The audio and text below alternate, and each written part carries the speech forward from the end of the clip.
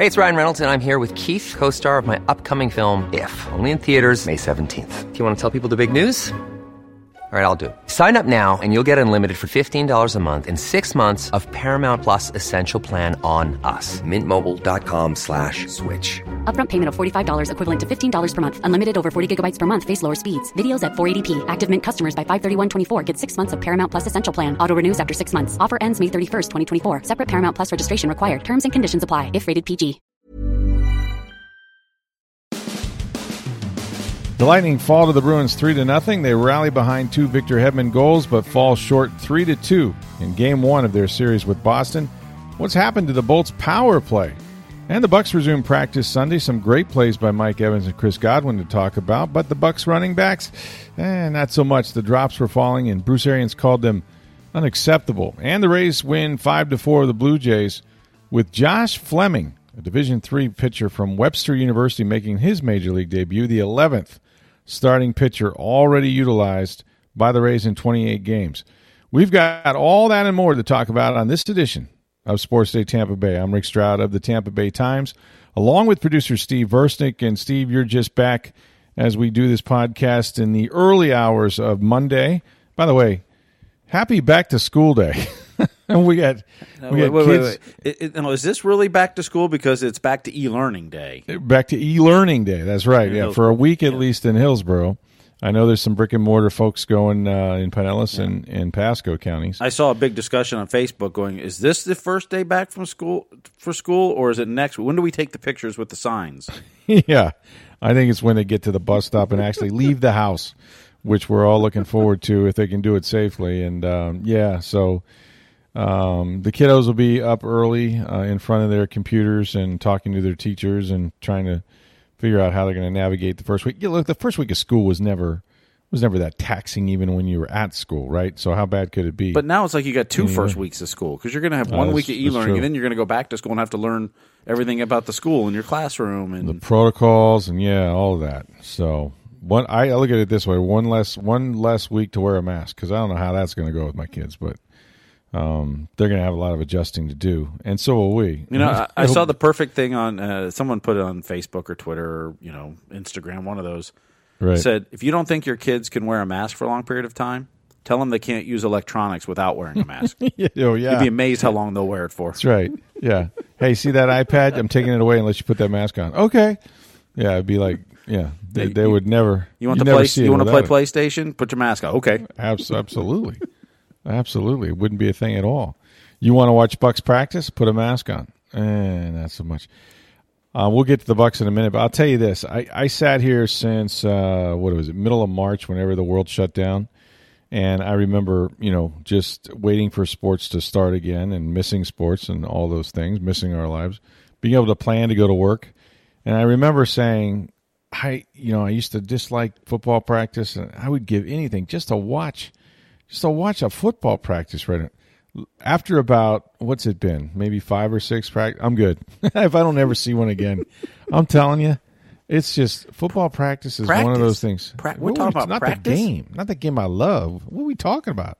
We're talking about practice. We're talking about Tom Brady.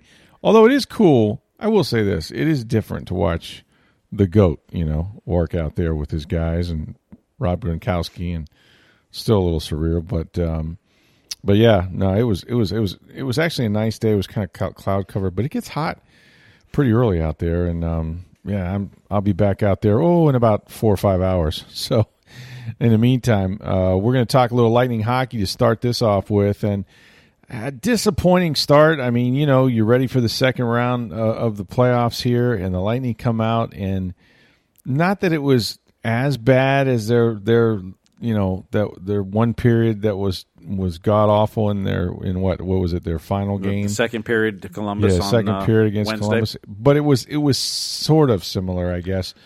Just didn't do anything. And the surprising thing is, like, they know this team. Both teams know each other so well. And look, Boston's better than Columbus. I mean, they just are, and they play a different style. I recognize that. But it just didn't seem like the Lightning had that giddy up that you would hope that they would have to start a series against what is essentially a rival of theirs and a better hockey team. And I guess that was the thing. I mean, they they sort of got their legs under them, I think, in the second and third periods. I thought they played okay and sometimes better than okay. But it was just not being. And look, they were only down 1-0 after one. I mean, it wasn't, it wasn't bad. As it turns out, Boston scored, goal in each period, but they just didn't seem like they were with it to be in that game. Well, let's give some credit to Boston first, and there's a reason they were the best defensive team in the league this year, and the President's Trophy winner. They're a really good hockey team. Yeah, they are. We know about the line of Bergeron, Pastrnak, and Marchand, but they are a good hockey team up and down. So give some of the credit to them that they were taking what the Lightning like to do, and they took it away. Now, against Columbus, the Lightning were finding ways around that, dumping the puck in and going chasing. The Lightning did that for the first couple minutes. Then they got a power play that fizzled, and it was done. Yeah. And then they were trying to make the long passes, and they were holding the puck too long, trying to make the perfect pass and the perfect play instead of just shooting the puck on the net. Victor Hedman's 2 goals in the third period. He wristed 2 shots on the net. Now, sure, they hit McAvoy and bounced in, but when you get a shot on net quickly, that can happen, particularly against a goalie like Yaroslav Halak. He's not Tuukka Rask. He's a good goalie, but he's not elite. Right. Put pucks on the net quickly. Phil Esposito was getting exasperated by how long they were waiting to shoot all night and trying to take big slap shots, and when all you need to do is wrist it and get it on the net. Because as they got to the second and third period, they were generating chances. They had their chances. I mean, Boston was the better team tonight, but the Lightning had lots of chances in front of the net, and Halak made some great saves. Goodrow at the post, and Braden Point in front, and Kucherov in front, and I mean, there was lots of good saves he made. So the Lightning had their chances. It wasn't like they were – I mean, like I said, Boston deserves to win that game, but they weren't dominated the whole game. There were stretches that they looked pretty bad. When there were stretches, I mean, they outshot Boston for the game. Now, part of that is you're behind and you're trying to catch up too, but they had some good chances in the second and third period. They were hesitating some and not putting it on net quick enough, and all 3 of the goals they gave up, they had a part of. I mean – the Marchand goal that ends up being the game winner. Yeah, that's a turnover. Eric Chernak makes a beautiful check on Marchand and gets the puck away from him. McDonough takes the puck and goes too slow, knowing Bergeron's behind him, who's loves his pocket pick, who is hard on pucks. I mean, Bergeron is one of the best at that. You've got to get that puck up the ice quickly and out of there. He didn't. Yeah. Bergeron steals it from him, passes it over, gets to Pastrnak and then Marchand, and in the net it is. And Vazzy had no shot on that. I mean, that's a mistake on McDonough's part. You've got to know who's there and which line's on the ice, and I got to get it out of here. I can't just, casually bring it up knowing that the guys are behind me. I mean, that's a mistake on McDonough's part. It's things like that, like I said, the Lightning didn't deserve to win, but they did some good things, too, in the game. And they were generating chances, and they were figuring out and finding their legs throughout, as the game went on, they got better, I thought. No, they definitely did. Halak made 35 saves. That's his highest total of the playoffs. I think he's now 4-0, I want to say. And 37 shots. Look, I know what you're saying, and all that is true. You would just hope that having learned what they how they knew they have to play against Columbus, and Boston's more talented, that they would be more committed to that structure of getting pucks deep and getting them on the net and that sort of thing. It did happen in the periods 2 and 3. And, I mean, look, after Victor Hedman scores with, what was it, like just over a minute left, 1:14, I think, on the empty when they have their empty net, it was not decided. I mean, they almost got back into this game and sent it into overtime, and it was too little too late. But they did make Boston, have to work for it at the end. And it's a 7-game series. It is one game. Even when they won their first game, of course, against Columbus. Columbus came back and won game 2, and and on they went. And that's sort of what series do. They kind of swing back and forth. I think this is going to be a close series. Am I right about this? I heard when I was watching the broadcast that this was only the 3rd win by Boston over Tampa Bay in the last 14 games. Is that true? Let's see. They played last game in the regular season that they played. Tampa won. I mean, right. 2 years ago in the playoffs, Tampa took 4 out of 5. They took the last 4 of that series. Right. And if you remember, and granted, that's 2 years ago and different teams, different scenarios, but game 1 of that series, Boston won. I want to say it was 6-3, but it could have been 4-2, something like that. The Lightning played a better game than the score looked like, but yes. Boston deserved to win it probably, although you could have made the case Tampa played pretty well. But the line of Pastrnak, Bergeron, and Marchand dominated that game and won it for them. Yep. And Braden Point in his line was like a -4 and didn't play very well. And Cooper challenged them directly. And from the rest of the point of that series, they shut down that line. Now, not saying that's going to happen here, but one game does not make a series. Now it's up to what adjustments are Tampa going to make to try to shut down that line, who was very productive as usual in Sunday night's game. And they did it 2 years ago. Can they find that again? I mean, the one thing there's 2 things that bother me particularly is one, McDonough's injury. He left in the third period. We don't know what. We don't have an update yet. If he can't go, I would assume Braden Coburn will slot in because they like to keep that righty-lefty matchups. This coaching staff doesn't really like to put 2 right-handers on the same defensive pair or 2 left-handers. So with the lefty, if McDonough is out, you would think Braden Coburn would most likely slide in there. But the other part is the Cirelli, Johnson, Killorn line has been lost in this playoffs. Yeah, it has. There's a lot of times on the ice you don't even notice them. I mean, I'm not saying they're playing bad, but they're not as productive, and they're not creating plays and causing havoc and pressuring as much as you would think that line would. And I don't know if it's just that they're against some of the best Boston and Columbus lines, because that's kind of the shutdown line, and so maybe the offensive production may suffer because you're focusing more on the defensive end. I get that, and there may be some truth to that, but you don't see them forechecking as much, and they become invisible at times, and I'm not sure why. As much as we noticed the Gord, Coleman, and Goodrow line.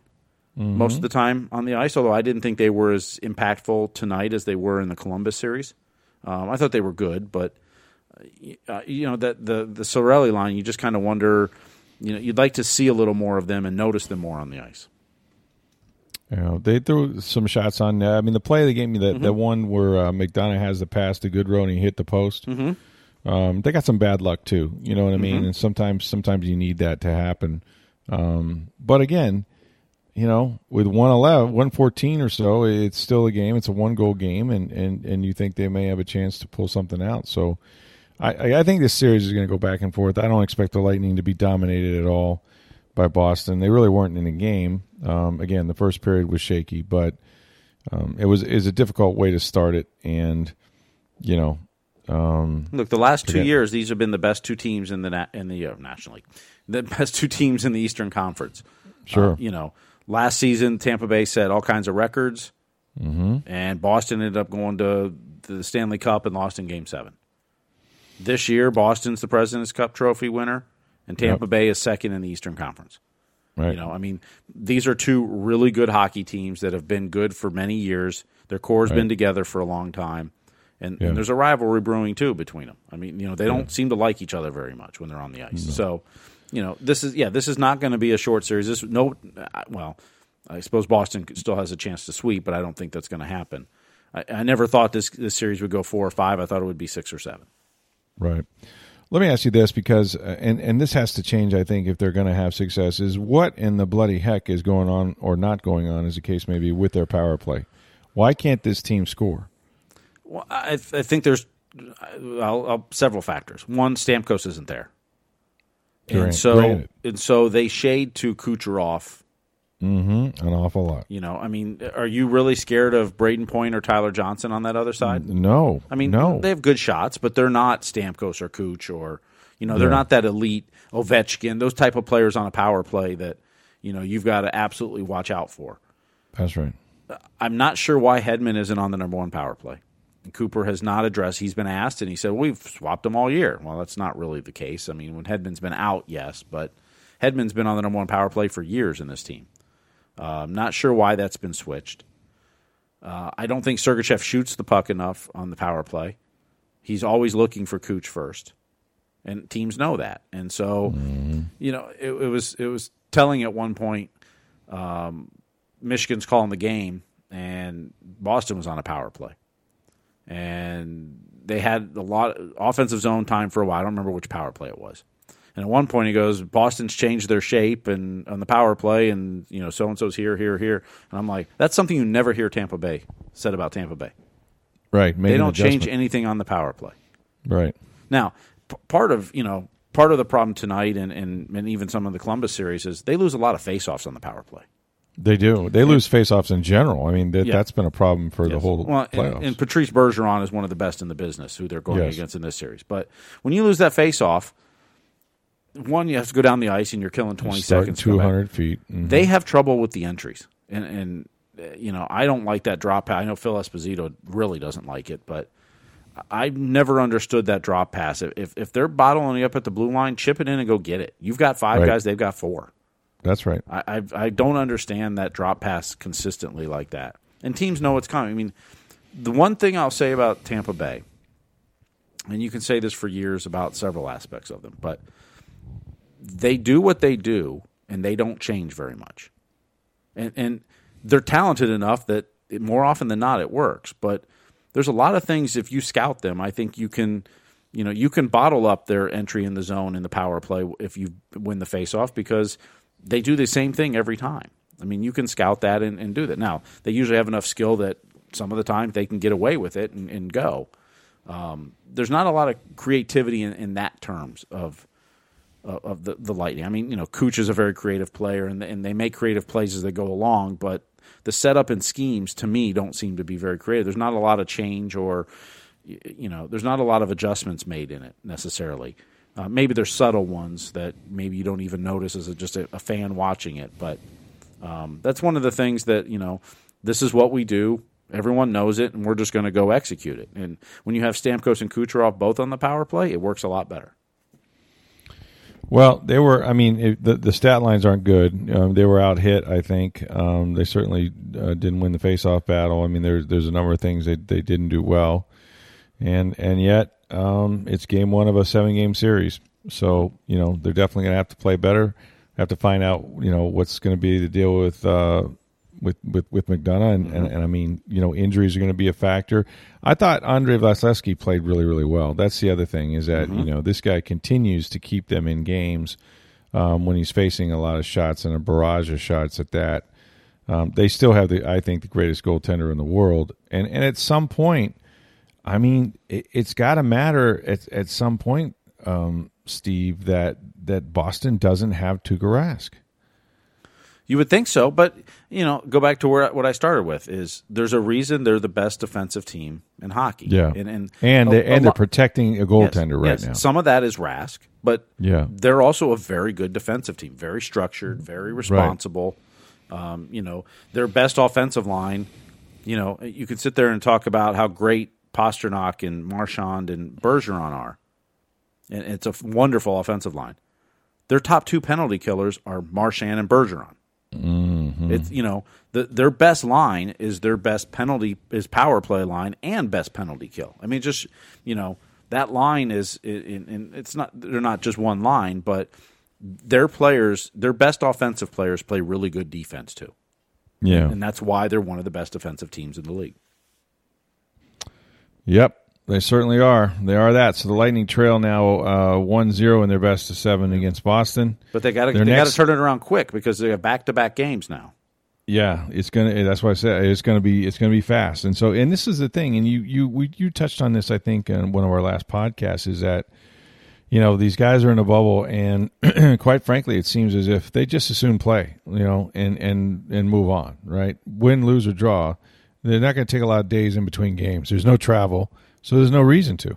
Mm-hmm.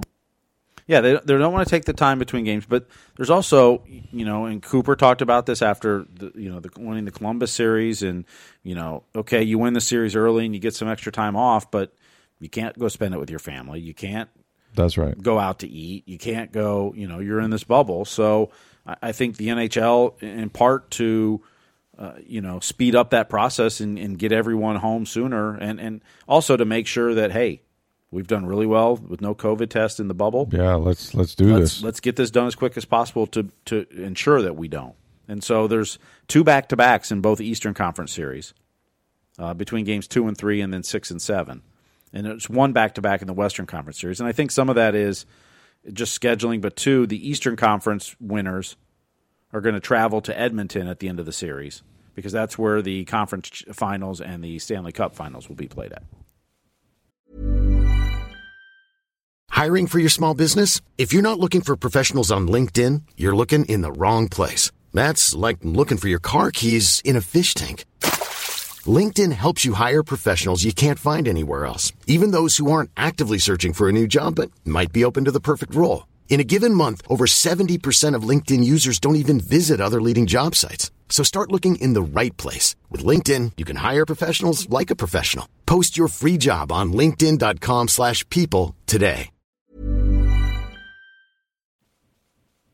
All right, let's talk about the Bucs a little bit. Some bad news, and one was anticipated, I guess both maybe to some extent. I was there on Friday when John Franklin got hurt. TJ Logan, of course, the running back that Bruce Arians was very excited about. He drafted him with the Arizona Cardinals, played mostly as a return guy a year ago.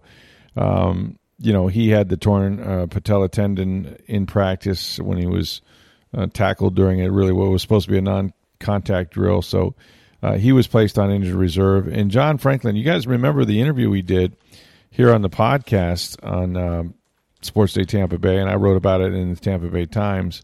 The Last Chance U guy, right? John Franklin, J5, John Franklin III, a kid from South Florida that was a quarterback, went to Florida State, was on a national championship team with Jameis Winston, and then he ended up playing for 4 different universities before his college career was over. Went from Florida State to East Mississippi Community College, and that was the big Netflix series, Last Chance U, and became sort of a star of that series. Didn't play much, but became kind of a star of the series. And then, he wound up going to Auburn after that, and then finished up at Florida Atlantic, played for Lane Kiffin. So he had been in the NFL as a defensive back, a position he never played in high school or anywhere else. They had him work out there in his pro day at FAU. The Bears signed him late last year. The Bucs brought him in as a defensive back and then wound up switching him to offense. He was running Scouts team quarterback. He was playing Deshaun Watson when they were preparing for Houston. And they had a lot of big plans for him, both as a receiver, possibly a return guy, because Logan got hurt last Wednesday, I want to say. And then on Friday I was there. We were inside the Bucs facility. They were practicing indoors, and he was just in a one-on-one drill and made a cut, got a little tangled up with a defensive back, and I fear that it's an ACL. I'm not sure exactly, but it is apparently season-ending. So, man, football's such a brutal game. That is the thing, and I know it's part of, everybody says, well, it's part of the game, but it is at this level when you have guys trying to make a living and, so close to either making a practice squad or a regular roster, and then you see, an injury that really is sort of unavoidable or freakish in nature. It's just really disappointing. So, healing vibes to those 2 guys, but they're going to have to find other players. It means opportunity for other guys that will certainly take advantage of it, particularly at the running back position. And this is the thing. So I'm out there watching the Bucs practice on Sunday morning, which is not, typically a day that you would have practice, but it's training camp. So we're out there getting our COVID tests, and they roll out at 8:30. And when I see Jay Glazer, from Fox is there, and Albert Breer from Monday Morning Quarterback and Sports Illustrated is there, I'm thinking, wow, this is kind of, this must be a big day, right? And so they were working on situational stuff, and just in warm-ups, we were very close on field 1 there on the sideline to where they were warming up. And, and particularly the running back positions, the coach was throwing balls to him. And we kept watching these balls just getting butterfingered away, like one after the other. And it wasn't just a guy. It was pretty damn near the whole unit, starting, with with Ronald Jones, and I think the only guy that caught the ball really consistently was Dare Ogunbowale. Even Shady McCoy had a drop or two in warm-ups. The young rookie Keyshawn Vaughn. It was noticeable. It was like, okay, you see one, you're like, oh, the guy dropped the ball. You see another one, dropped another one. But then it was like one after the other. And so they get into practice, and we know that, Brady loves to throw to his running backs. He is a check down guy. He can still throw it down the field. He's got plenty of arm. But when he reads things out, if you're going to give him something underneath, he'll take it almost every time. To him, that's money in the bank.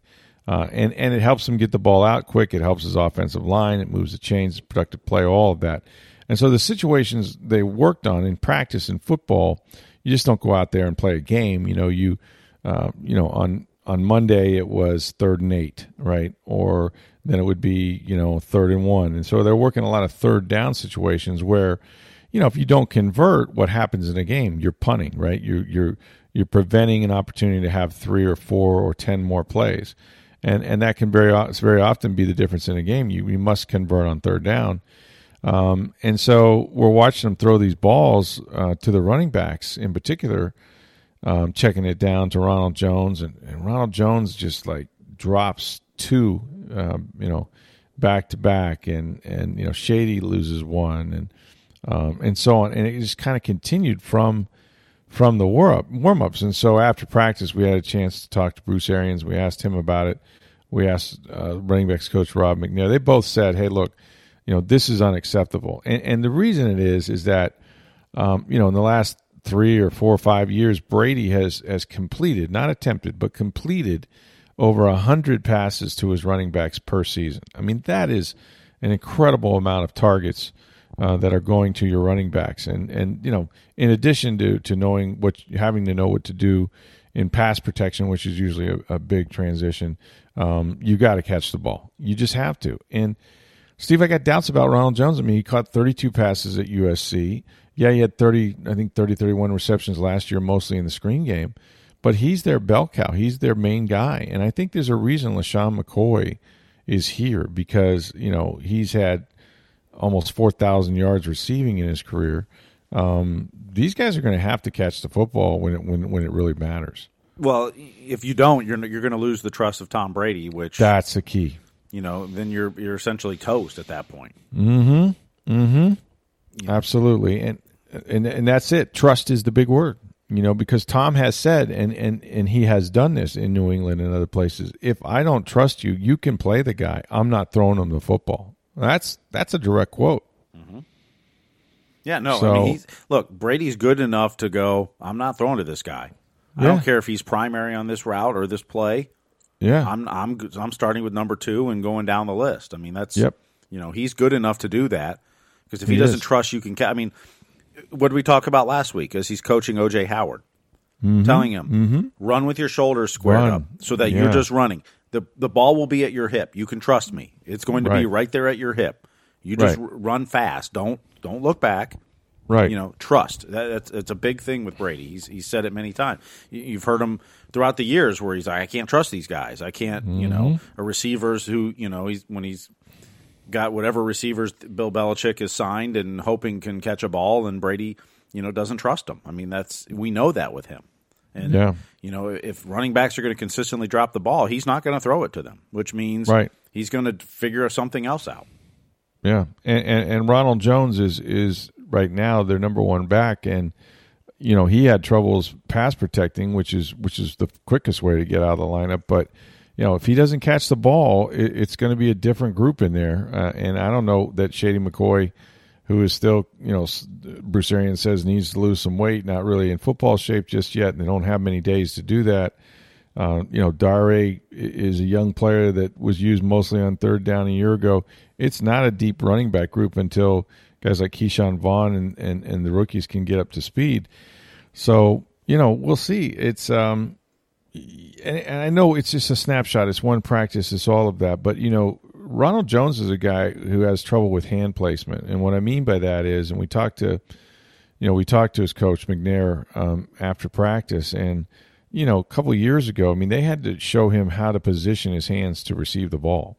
He would get them in funky positions. And on the one of the ones he dropped, he had his palms up. He had both palms up trying to catch the ball, that way. And that's just not the way you catch the ball in the National Football League. So they've got work to do. Fortunately, they have a little bit more time to do it. Boy, Brady looked good, though, on some throws, I got to tell you, on Sunday, because he had some shots. I'll tell you two guys who can catch, and that is Mike Evans and Chris Godwin. Yes. Those guys are dynamic. And he threw one in the seam to Mike Evans. He leaped high for. That was just a thing of beauty. But the play of the day, and you can go on TampaBay.com, in the story that I wrote about the drops and the running backs, I also included a tweet in there with video from Carmen Vitelli from the Bucs of this catch that Chris Godwin makes from Brady in the end zone. And, I mean, Godwin is completely blanketed. I mean, it's Sean Murphy-Bunting has him going nowhere, and they're running out of end zone. And Brady puts this ball sort of on the opposite side of where you would expect it to be, down low and away. And Godwin turns around, contorts his body, and makes a diving catch in the end zone for a touchdown. And the situation, which makes this better, is they were practicing a situation where it's 4th and game. In other words, a field goal doesn't do anything for them. There's about 5 or 10 seconds left, but they're within shot of the end zone. They're about 20, 25 yards away. So Brady has to throw the ball in the end zone. And if you catch it, you win. If you don't, you lose. And the play he makes is phenomenal. And Brady, who, gets excited, but I haven't seen him do this since he's been in Tampa, runs from wherever he threw the ball, 30, 35-yard line in a dead sprint, and the sideline's going nuts. And him and Godwin, he gets a big bear hug of Godwin. I mean, it's really something to see, those two guys hook up on a simulated, situation, but one that would have won a football game. And just to see the excitement. If you think Tom Brady doesn't want to win, if you think that he doesn't still love football, you have to watch how he reacts to a practice throw. We're talking about practice, not the game I love. But we're talking about practice. And so, yeah, he just done a nice job with those two. And another guy getting a ton of credit from Bruce Arians, which did not happen last year, as you know, is O.J. Howard. O.J. Howard is revitalized. I said last year that I thought Howard, even though the guy is an unbelievable physical presence, I mean, what is he, 6'6", 251 pounds, runs a 4.51. But a year ago, his body did not look quite the same. Now that's really nitpicking to some degree. I mean, you can still first team all beach, right? I mean, it still looks great. But it wasn't as great. And he's come back in tremendous shape, but more so mentally. I mean, he was out there at Berkeley every time that Tom, called a practice, and we know his physical skills, and Tom is coaching him. He made some nice catches on third down, big-time plays, plays where he could, in the seam, where he can continue running. And again, the ball placement that Brady has when he throws you away from trouble, away from the defenders, and hits these guys in stride, I think is going to provide a lot of run after the catch that they didn't have with Jameis Winston. I mean, Jameis, look, he led the NFL in passing a year ago, but not all those throws, enable those guys to get more yards after the catch. I think that's going to be a big difference for Brady. And so the receivers they got that they're going to count on a lot, Gronkowski, obviously Evans and Godwin and O.J. Howard are all looking good. Cameron Brate got involved a little bit more, I thought, on Sunday. They look great, and now it's going to be up to the running backs. They're going to have to really do a better job of hanging on to the football. So how about the Rays? Am I starting on like Wednesday this week? Is it time for me to go out there and help these guys out? I mean, well, I remember the days of, your 25-man roster, you had a 10-man pitching staff. Right. The Rays have 9 on the injured list. 9. Yeah. But yeah. You know what? So if halfway through the season, which this afternoon will be game 30 for the Rays, so halfway through the season. We're there. Yeah, we're halfway there. If you projected that the pitching staff would include John Curtis, Josh Fleming, who? Aaron Slegers, God, Edgar Garcia. If you had them on your Rays pitching bingo card, you win. Oh man, you win a ton. Yeah, you've hit the big prize because Yeah, I mean these guys have come out of nowhere, and the reason is because of all the injuries, like you mentioned. The latest, and not the greatest, Nick Anderson, their closer, the guy that's been lights out for them, has a little forearm soreness, and that sometimes can be a harbinger of bad things to come. They don't think that he's going to miss as much time maybe as some of the others. We still don't know about Charlie Morton. Mm-hmm.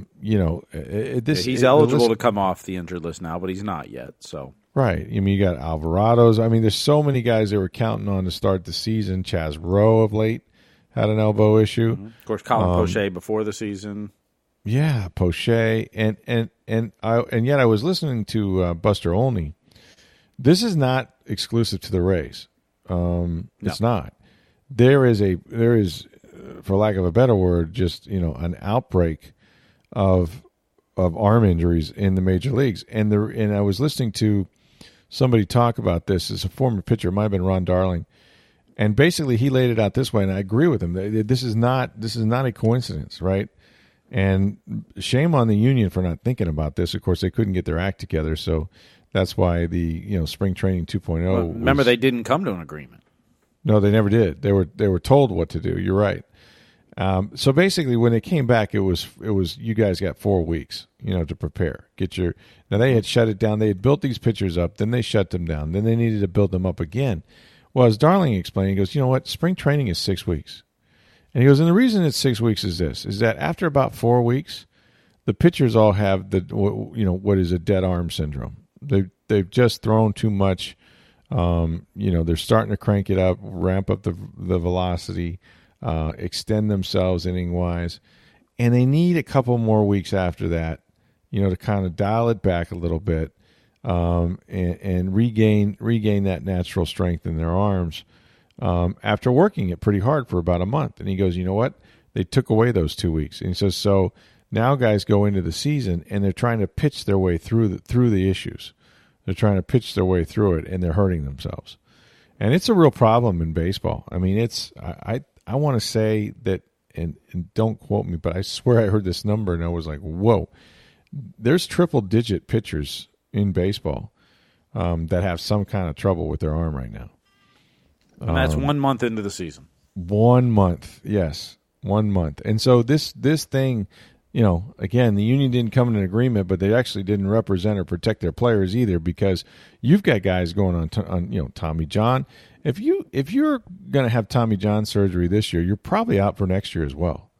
Yeah, at this point, yeah. I mean, it's usually about a 15-month till you're back. I mean, you're throwing before then and starting, but until you actually return to the bigs, it's usually 14, 15, maybe 16 months. So you get it now, yeah, you're out all next year. It's, you're talking 2022.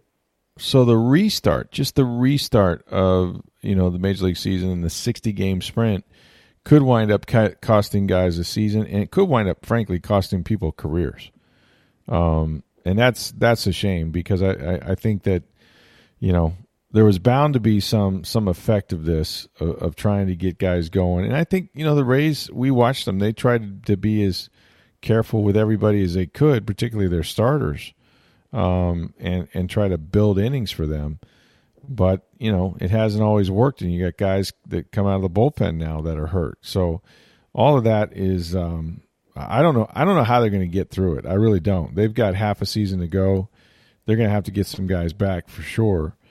But they managed to stay in first place. They beat the Blue Jays 5-4 with a kid named Josh Fleming from Division III Webster University. Makes his major league debut. John Romano wrote a story in the Tampa Bay Times. You should read it on TampaBay.com.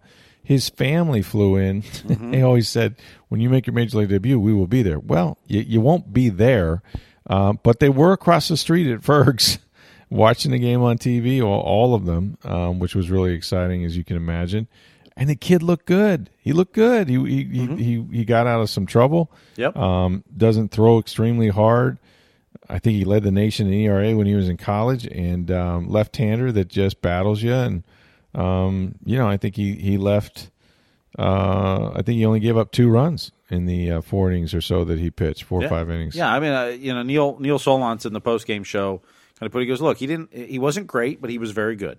And for a debut or major, making your major league debut, that's all you could ask for. And it was he helped his team get the win. He kept his team in the game. He got through some jams. He did exactly what you needed him to do to make his major league debut. Phenomenal. When you've got all those pitchers on the shelf and you need somebody to come up and help you out, 11th starting pitcher that's been utilized already in just 28 games. Well, and I'll give Neil Solondz credit for this. He brought it to my attention. John Curtis got the save today. Mm-hmm. The 8th Tampa Bay Ray pitcher to get a save this year. Wow. There are 17 teams in Major League Baseball that don't have 8 saves. And the Rays have 8 players with a save.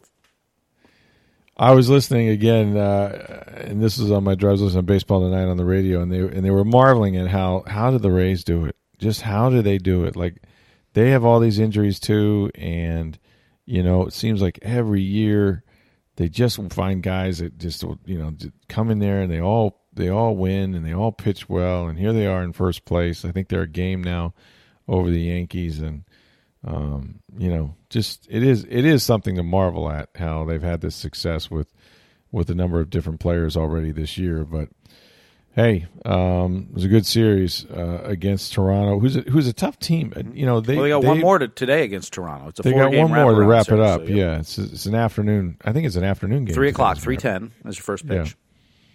Yeah. And they're almost done with the Blue Jays. But they've managed to win the series, I think. And Toronto's lineup, I mean, if they get some pitching down the road, those young kids can all hit, man. They are really a handful. They're tough outs, and they hit with power. They've had a ton of home runs this year.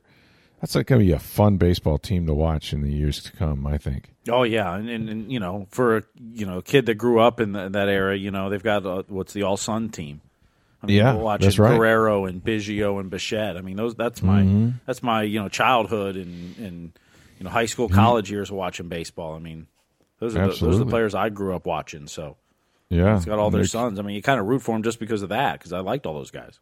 Yeah, and they're all really good players. And of course, Bichette was played right here at Lakewood High School, so he's a local kid that's done a nice job. So it was a fun series, and it'll wrap it up this afternoon. So I'll be back out at One Buck Place, and I'm trying to think of who's on the Zoom call tomorrow. Not really sure. We had Sean Murphy Bunting, on the Zoom call yesterday. We talked to Darwin and Goombawali. Again, you can check it out on TampaBay.com. And then, of course, the Lightning back at it. See if they can even that series against the Boston Bruins. We're here every Monday through Friday. We know it's a late night edition, early morning where you guys are. I'll be up in about 5 hours back at One Buck Place. Steve was going to do whatever Steve does because he works 24/7 in schools tomorrow. So be careful if you're out and about, and you do have to go take the little ones to school, and the bus drivers will be out there. So traffic always changes. Are there buses tomorrow? In Hillsborough, there's no buses tomorrow. No buses tomorrow in Hillsborough, but I'm sure in the area. Yeah. Steve, we're global. I mean, that's true. That's true. I mean, we're like I got a guy. We're like Pitbull. I got a guy in Las Vegas that's going to be. He's going to be calling us in about 5 minutes if we don't post this thing because he's going to want to see what's going on. Hi, Craig. Yeah, Craig in Vegas. Hey, how come you guys get a little late, isn't it, or a little early where you are? Yeah, Craig. We don't stay up as late as you do. 3 hours away. No. In his defense, that day there was a technical issue that didn't post properly. So I understand. Yeah, I understand. We had several that contacted us complaining. So right. Well, wherever you are and whatever you're doing, happy first day of school if that's what you're doing. And if you're doing e-learning, good luck with that as well. Happy homeschooling. That's right. Happy homeschooling to you. So for Steve Erstink, I am Rick Stroud of the Tampa Bay Times. Have a great day, everybody.